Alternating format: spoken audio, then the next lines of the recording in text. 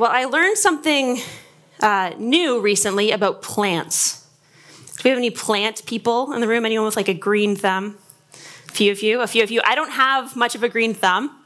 I don't really like taking care of plants, but I love plants. I like to have them. I like to look at them. And recently I learned something new about plants. I learned that plants can be dead, but still be green. Did you know that? That's true. A little while ago, Pastor Keith was in my office, and he noticed this little succulent that I had in my windowsill. It was kind of a cool, unique-looking little succulent, and so he went over to take a look at it. And as he picked it up, I said to him, that is my favorite plant. I love that plant because I literally never water it. I don't even remember the last time I watered it, but somehow it just never dies. It's like the lowest maintenance plant I've ever had. And Pastor Keith was standing there just looking at the plant. He looked it over, and then he looked at me and he said, "Tamille, I'm pretty sure this plant is dead. It's just green and dead." And so I picked up the plant and I took a closer look at it, and sure enough, the plant was dead. All those times that I had sat at my desk and gazed upon this beautiful little succulent were a lie. I thought it was healthy. I thought I was doing okay because it looked good. On the outside, it looked good from a distance. But at some point in time, I don't even know when, I wasn't attentive enough to call the time of death.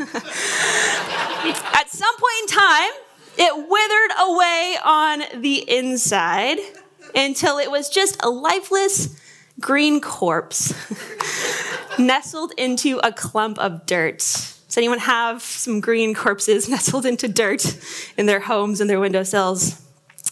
And it wasn't until I had that conversation with Keith that it occurred to me that my philosophy of plant care didn't make any sense. Because all living things need water to stay alive. All living things need water to grow and to flourish. There's no bypassing that. There's no way around it. If you do not water a plant, no matter how hardy it is, no matter how resilient it is, no matter how many people tell you that you can't kill a succulent, eventually it will wither away and die. It was silly of me to believe that I could keep this plant alive without ever taking the time to give it the one thing it needs to sustain its life. But as silly as it may have been for me to believe that there was any hope at all of keeping this plant alive without water, the truth is, we are all kind of prone to doing something similar with our own souls. How much time and attention have you been putting into taking care of your soul lately? How much energy have you been giving to tending to the deepest part of yourself, to the you beneath the surface, to the part of you that lies behind everything you do and say and think and feel? We live in a culture that is extremely concerned with how things look on the outside. We live in a culture where we all work really hard to make sure it looks like we've got it all together. To make sure it looks like we've got it all together in our Instagram posts, right? And on our Facebook walls and on whatever social media app it is that Gen Z is using these days. We live in a culture where we put a lot of energy into making it seem like we have the perfect family and like we're thriving in our careers and like we're successful and important and like we're doing all of the right things. But we also live in a culture that starves and depletes our souls. We live in a culture where it's normal to run on fumes, where busyness is seen as a status symbol, where we fill every free moment that we have staring at screens and scrolling through social media. We live in a culture where we're constantly exposed to news feeds that are filled with tragedy and trauma. where we turn to coping mechanisms that numb our pain and might make us feel better in the moment, that corrode our well-being. We live in a world where we're more connected than we've ever been digitally, but we're more disconnected and divided than we've ever been at that deeper, more personal level. In his book, The Celebration of Discipline, Richard Foster says this. He says, "Superficiality is the curse of our age. The doctrine of instant satisfaction is a primary spiritual problem. The desperate need today is not for a greater number of intelligent people or gifted people, but for deep people." There's something about that rings true, isn't there? And you know when that was written? 1978. 1978, dial-up internet wasn't even invented then. Now, kids, if you dial up internet, you can ask your parents about it later. Okay, that was a thing that we used to have where it was connected with the phone lines, and the phones used to be like connected to the wall in your house. Just ask your parents. They can give clarity. But how much more has our culture shifted towards superficiality and instant gratification 40 years later? In the 1700s, the Wesleyan Church used to greet each other with this expression. When they ran into each other, they would say, "How goes it with your soul?"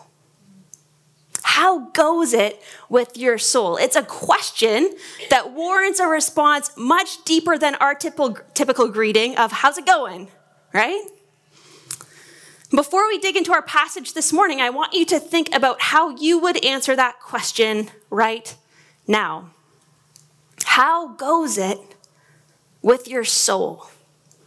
How are you actually doing beneath the surface?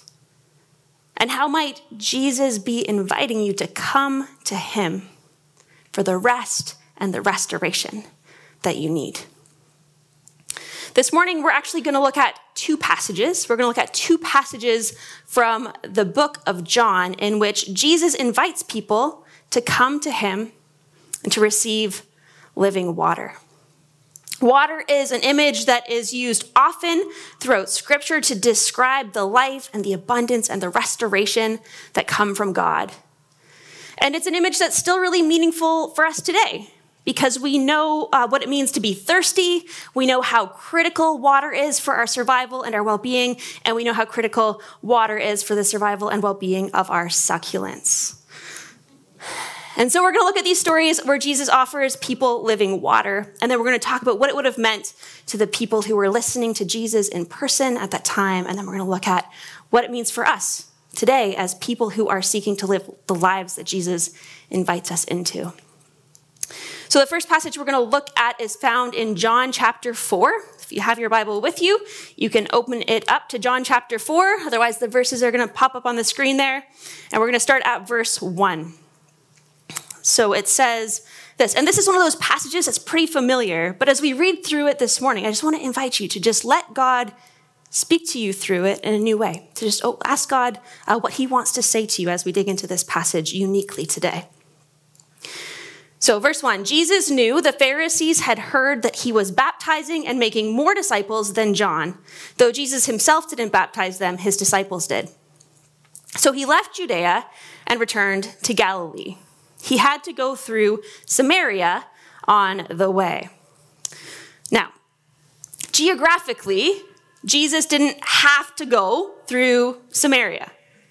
Okay, it was the most direct route from Judea to Galilee, but many Jews would go out of their way to avoid passing through Samaria at the time because there was this long-standing hostility that existed in this culture between Jews and Samaritans. It might have been unsafe for Jewish people to travel through Samaria, and it certainly would have been uncomfortable. Jewish people saw Samaritans as being less than human. They saw them as being unclean, and they certainly avoided interacting with them at all costs. So geographically, there were other routes that Jesus could have taken to get to Galilee. But the text tells us that he had to go through Samaria. So there's something bigger than geography that made this trip essential for Jesus. This was a trip that God was calling him to take. In verse 5, eventually he came to the Samaritan village of Sychar, near the field that Jacob gave his son Joseph. Jacob's well was there, and Jesus, tired from a long walk, sat wearily beside the well about noontime. Soon a Samaritan woman came to draw water. Now, in this culture, the women from a community would usually go to the well together to get water early in the morning so that they could avoid the heat of the sun in the middle of the day. And the fact that this woman is going to the well alone at noon tells us that something's going on, right? She's avoiding people. She's getting her water when she knows that she will be the least likely to run into other people from her community. Jesus said to her, "Please give me a drink." He was alone at the time because his disciples had gone into the village to buy some food. The woman was surprised, for Jews refused to have anything to do with Samaritans. She said to Jesus, "You are a Jew, and I am a Samaritan woman. Why are you asking me for a drink?" Now, by the standards of this culture, everything about this situation is wrong. Jesus is Jewish. Jewish people don't talk to Samaritans. Jesus is a man. In this culture, it would have been considered inappropriate for a man to speak to a woman when they were alone like this. Jesus asked this woman for a drink from her bucket, which would have been considered unclean by Jewish law. Jesus ignores every social boundary that exists in this culture, in this conversation that he's having with this woman. Verse 10, Jesus replied, "If only you knew the gift God has for you and who you're speaking to, you would ask me, and I would give you a drink of living water." And living water was the term that was used at this time to describe water that was moving rather than stagnant, so like a stream or like a river or a spring. Verse 11, "But sir, you don't have a rope or a bucket," she said, "and this well is very deep. Where would you get this living water? And besides, do you think you're greater than our ancestor Jacob, who gave us this well? How can you offer better water than he and his sons and his animals enjoyed?" Jesus replied, "Anyone who drinks this water will soon become thirsty again. But those who drink the water I give will never be thirsty again. It becomes a fresh, bubbling spring within them, giving them eternal life." "Please, sir," the woman said, "give me this water, then I'll never be thirsty again, and I won't have to come here to get water." So Jesus has piqued her interest, right? And she may not know exactly what he's talking about, but if he's got access to some sort of water that will mean that she doesn't need to keep going to this well in the middle of the day under the heat of the scorching sun, she wants it. And then Jesus does something that seems very strange. This woman has just expressed interest in what Jesus is offering her, and he changes the subject. Verse 16, "Go and get your husband," Jesus told her. "I don't have a husband," the woman replied. Jesus said, "You're right, you don't have a husband, for you have had 5 husbands, and you aren't even married to the man you're living with now. You certainly spoke the truth." So Jesus touches the sore spot. He names the source of this woman's shame, the reason she's hiding from everyone else. We don't know why she's had 5 husbands. The text doesn't tell us whether some of them had died, which in this culture might have actually been even seen as God's judgment. It doesn't tell us if they'd all left her, which would have had all kinds of shame attached to it. But regardless, Jesus sees beneath the surface, He sees the brokenness that's causing the thirst in this woman's soul. And he's not willing to pretend that everything's bright and shiny. He wants this woman to understand that the living water that he's offering to her brings healing and freedom to those deep, dark corners of her life that she wished that no one knew about. And the conversation continues. The woman changes the topic to an issue of theological debate around worship. We're all pretty good at changing the subject when things get a little bit too vulnerable, right? We've all been there before. And what better to talk about than theological debate in those moments? And then eventually, Jesus reveals to her that he is the Messiah. And she runs back to her village and she says to everyone, "Come and see a man who told me everything I ever did. Could he possibly be the Messiah?" Think about that. This woman who'd been hiding, who'd been staying away from other people, runs back to her community and she tells everybody about this interaction that she had with Jesus. Through this encounter, she has gotten a taste of living water. And already we see signs that she's been set free. She's free of shame. She has new life bubbling up within her. And then through her testimony, all kinds of people from her community actually come to Jesus and they experience his living water too. The next passage we're going to look at is John chapter 7. So we're going to look at verses 37 to 39, but before we read the passage, I'm going to give you a little bit of the context. So at this point in the book of John in chapter 7, Jesus and his disciples are at the Festival of Booths, or the Festival as Tabernacles, as it was sometimes called. And the Festival of Booths was a week-long festival where people would travel to Jerusalem and they would set up tents on roofs and on courtyards and in town squares. And it was a festival that ultimately commemorated God's gracious provision and his generosity from a few different angles. It celebrated the crops of fruit and the grain that had been harvested in the fall, and the rain that God had provided that allowed those crops to grow. It commemorated God's provision of water in the wilderness after Israel was liberated from slavery in Egypt. So there was that historical piece of their story that it kind of drew them back to. And it celebrated the gift of what they referred to as the well of Torah, of God's revelation that was given to his people. So water was one of the dominant images connected with this celebration. And as part of this festival, there was a water ceremony that took place every day.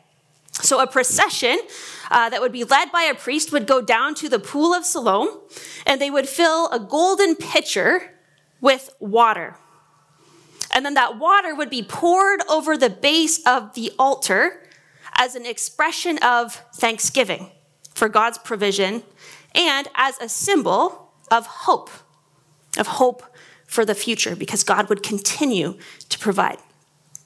Now, this festival was a big deal in this culture, and so the religious leaders knew that Jesus, as a Jewish male, would be there. Right? They knew he was there, and so they were looking for him, but Jesus had kind of been laying low and avoiding them. And then there are moments where he goes into the temple and he starts teaching, and they try to arrest him, but Jesus kind of slips away. There's kind of this cat and mouse game going on between Jesus and the religious people up until this moment at the festival. And so this is the context that we find ourselves in John chapter 7. So we're going to look at verses 37 to 39. These are the verses we just heard Pastor Keith read. It says, on the last day, the climax of the festival, Jesus stood and shouted to the crowds. Now, notice, Jesus is not laying low anymore, right? He's standing up, he's shouting, he wants everyone to hear what he is about to say, even though he knows that it's going to put him into a risky situation. Jesus stood and shouted to the crowds, anyone who's thirsty may come to me. Anyone who believes in me may come and drink, for the scriptures declare rivers of living water will flow from his heart. And then in verse 39, John makes a little note to clarify for us that Jesus is talking about the Holy Spirit, God's living presence within us. So verse 39 says, when he said living water, he was speaking of the Spirit who would be given to everyone believing in him. But the Spirit had not yet been given because Jesus had not yet entered into his glory. So Jesus stands up in this crowd of religious people who were doing all the right things. People were going about these rituals. These were the only way. This was the only way they really knew how to relate to God, right? These were people who were religious, who were engaging in all the practices. They were doing all the right things. And he essentially says, I am the one that this whole thing is pointing to. I am your source. I am God's provision for you. I am your hope for the future. Everyone at this festival would have understood the symbolism. They would have understood the claim that Jesus was making here. And as the passage goes on, we see that there were people who believed in him, and there were people who were attached to their religion and who weren't open to Jesus' message. Verse 43 tells us that the crowd was divided. And so we have these two stories. In the first story, we hear about a woman who has everything stacked against her. She's a Samaritan. She's isolated. She's ashamed. She's gone through heartbreak after heartbreak.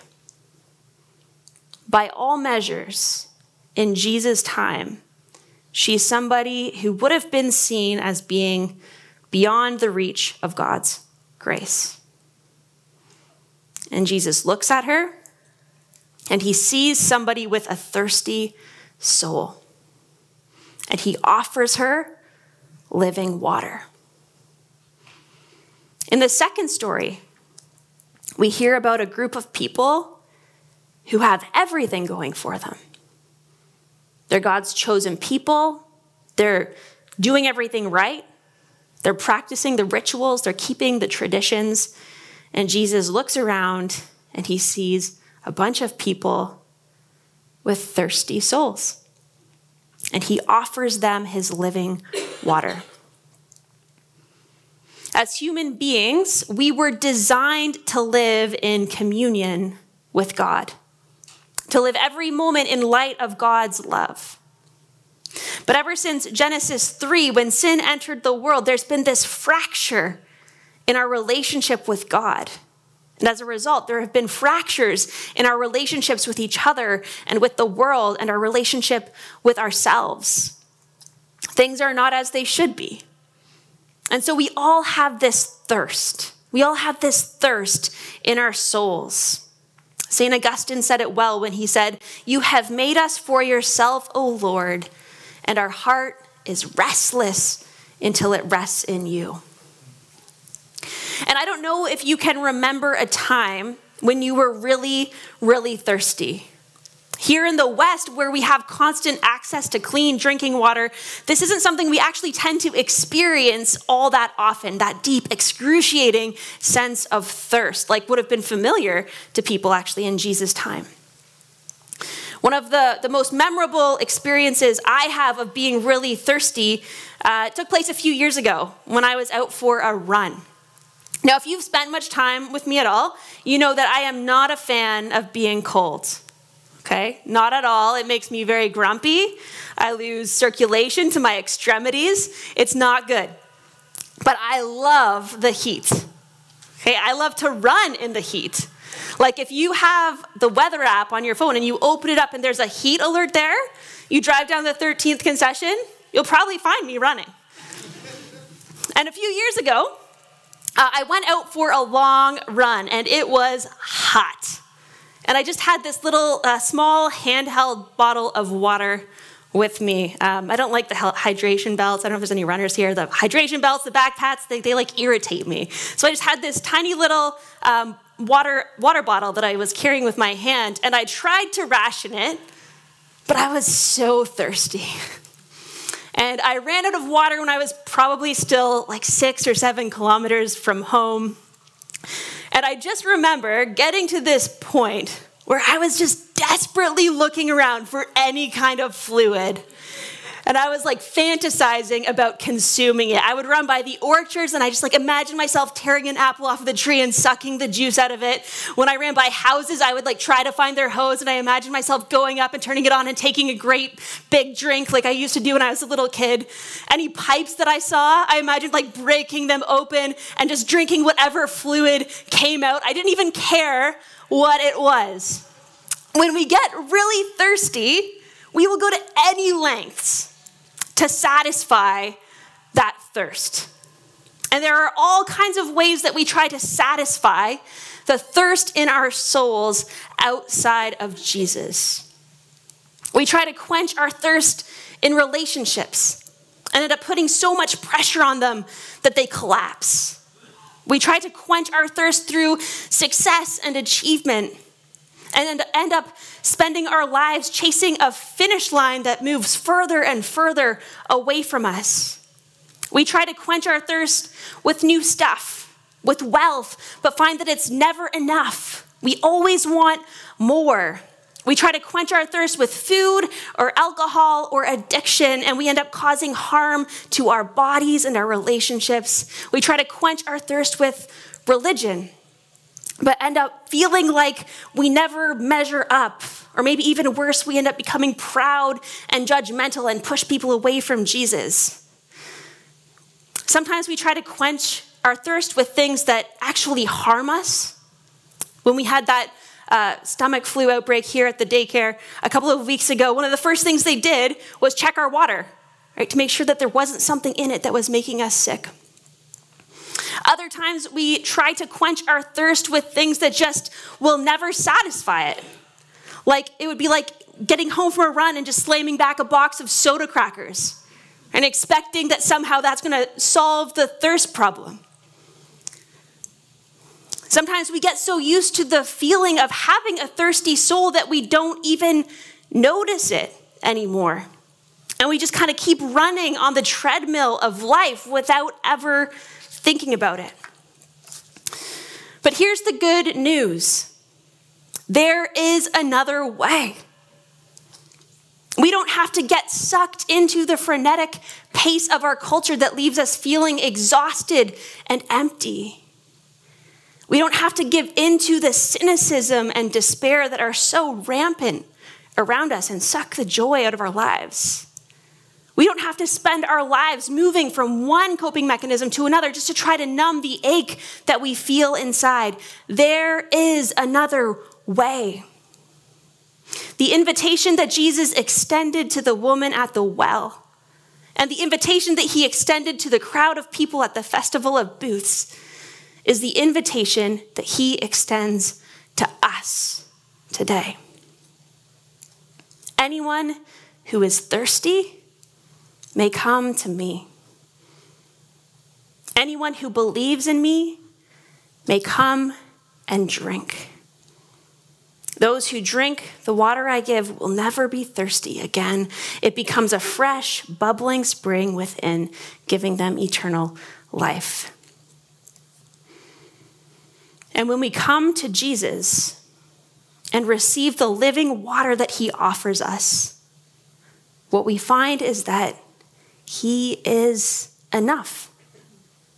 That he's enough. In Christ, we can find rest for our weary souls. We can have peace that endures through the storms of our lives. In him, we can have hope that carries us through difficult situations and that opens our eyes to the ways that God's kingdom is breaking into the world around us. In him, we can have joy and freedom. By the power of God's Spirit, we can overcome our selfishness and the habits and addictions that keep our worlds small and our hearts hard. And instead, we can live in gratitude and openness and wonder. By the power of his Spirit, we can overcome our fear and our shame, and we can live the lives that God designed for us to live. In him, we can experience healing and wholeness and new life. real eternal life. In him we can live lives that are full and that are bubbling over with the love of God. And it doesn't end there. Jesus says that those who come to him and drink will have rivers of living water that flow from their heart. Or their guts is technically how it reads in the Greek. They'll have rivers of living water that flow from their innermost being. When we enter into the life that Jesus invites us into, we then become agents of hope and reconciliation in the world. We become people who spread his light and his love to others so that they can have their thirsty souls satisfied through Christ as well. And we'll never get this perfectly. Right? We don't experience it fully on this side of heaven, but it's real. It's real, and this is an invitation that's available to us today. But here's the thing. It won't happen by accident. It takes intentionality. We need to clear some of the clutter out of our schedule so that we can tend to our souls. We need to make space in our lives to come to Jesus and drink. The Jewish people had all kinds of traditions that kept drawing them back to the story that they were a part of, like the festival that we heard about today. There were seasons in their calendars when they did things differently, when they set time apart to engage in practices that reminded them who God was, that reminded them how he had provided for them, that reminded them of his goodness and his faithfulness. And there were celebrations that reminded them who they were, how they were called to live as God's people, as people who were dependent on this God. And while I know that we know that sometimes rituals can become empty and meaningless, and that we don't need to follow traditions like this in order to make ourselves right with God, they can be really powerful, right? It can be really powerful to set aside time during certain seasons, to make some practical adjustments to how we're living in order to more fully focus on Jesus. And on Wednesday, we're entering the season of Lent. Depending on kind of what tradition you come from, Lent may or may not be something that you have a lot of experience with or familiarity with. But Lent is observed during the 40 days that lead up to Easter. And it commemorates the 40 days that Jesus spent fasting in the desert before he began his ministry. And different traditions celebrate Lent differently, but it's recognized by many followers of Jesus as a time to set aside some luxuries and some distractions and to intentionally make space, to focus on Jesus and to prepare our hearts to celebrate the most significant and world-changing event that ever took place in human history, in Jesus' death and resurrection. And as we prepare for Lent, this is a great time to reflect on where we are trying to satisfy our thirst outside of Jesus. To reflect on what habits and addictions we've developed that are pulling us away from him. And then to make some practical adjustments to our daily routines that reorient our hearts to him. And maybe there's something that God's calling you to give up for this season, to make some room in your life so that you can tend to your soul. And we're going to take some time to reflect on that in a few minutes. And you can just ask God to reveal that to you. And here at Evergreen, we want to invite you to join us in focusing really intentionally on our prayer lives during this season. Not by doubling down and trying really hard to maximize the time that we are spending in prayer. Right? Time in prayer is important, but we want to go deeper than that. We're going to spend some time reflecting on the misconceptions about prayer that can get in the way of our ability to commune with God, and how we might be able to overcome those, and how we might be able to practice a kind of prayer that encompasses our whole selves and our whole lives. As Keith pointed out, you may notice that there are 4 posters hung up around the sanctuary. Last night, there were 12.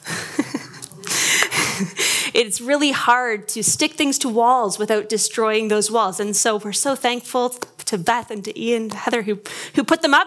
And we're going to get them up again by next week, so we hope. But these are images that are designed to help us reimagine what it could look like to have a rich and meaningful prayer life. It's artwork that's done by an artist named Scott Erickson. And we want to take this time to imagine what it could look like if we saw our entire lives as opportunities to connect with God and to be open to his love. So we have a resource that we're going to be sending out each week. We'll send one out this afternoon through email with some images, some artwork, some scripture readings, some questions for reflection, some prayer. And we would love for you to just join us in this season in really drawing close to God in a special way. So we would love for you to take us up, to take us up on this invitation. If you're the kind of person who does not like technology and you want to stop by the Info Hub, there are some printed copies that you can grab there. So this is just an opportunity. This is a beautiful season for us to come to Jesus and to take him up on his invitation, to drink his living water. And I'm going to close this morning with Matthew 11, verse 28 to 30. And I'm going to read from the Message, and then we're just going to take a little bit of time to reflect before moving back into worship through song. So Matthew 11, verse 28 says this: "Are you tired, worn out, burned out on religion? Come to me. Get away with me and you'll recover your life. I'll show you how to take a real rest. Walk with me and work with me. Watch how I do it. Learn the unforced rhythms of grace. I won't lay anything heavy or ill-fitting on you. Keep company with me and you'll learn to live freely and lightly." Amen. May we be people who learn to live freely and lightly as we open ourselves up to God's perfect love and let it overflow to the people around us.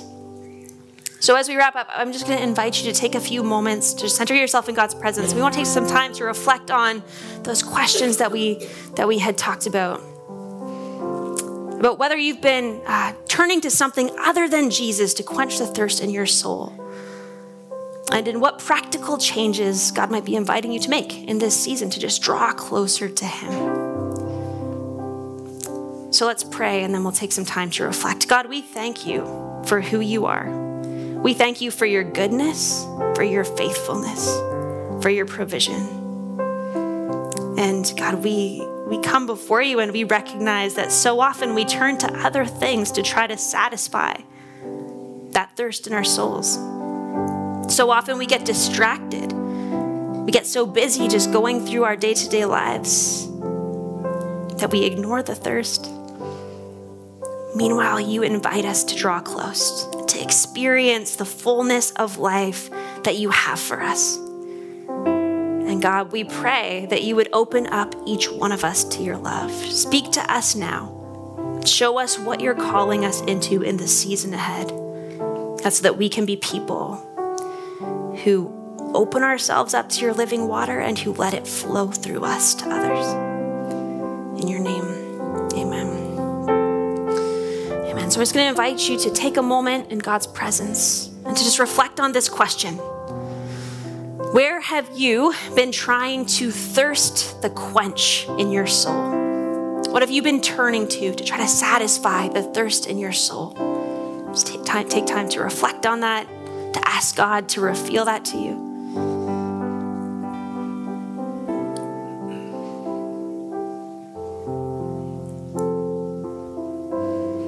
Maybe there's a habit or a coping mechanism, or maybe you've been just trying to ignore the thirst and keep going with busyness.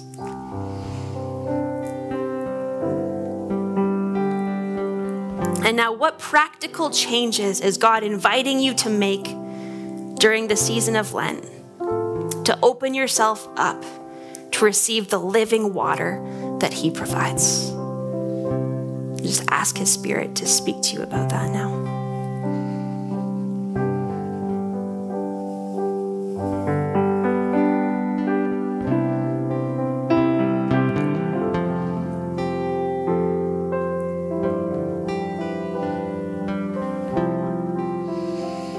God, we thank you that you are active and that you are moving in each one of our lives. Let us move forward in obedience to you and openness to what you want to do in us.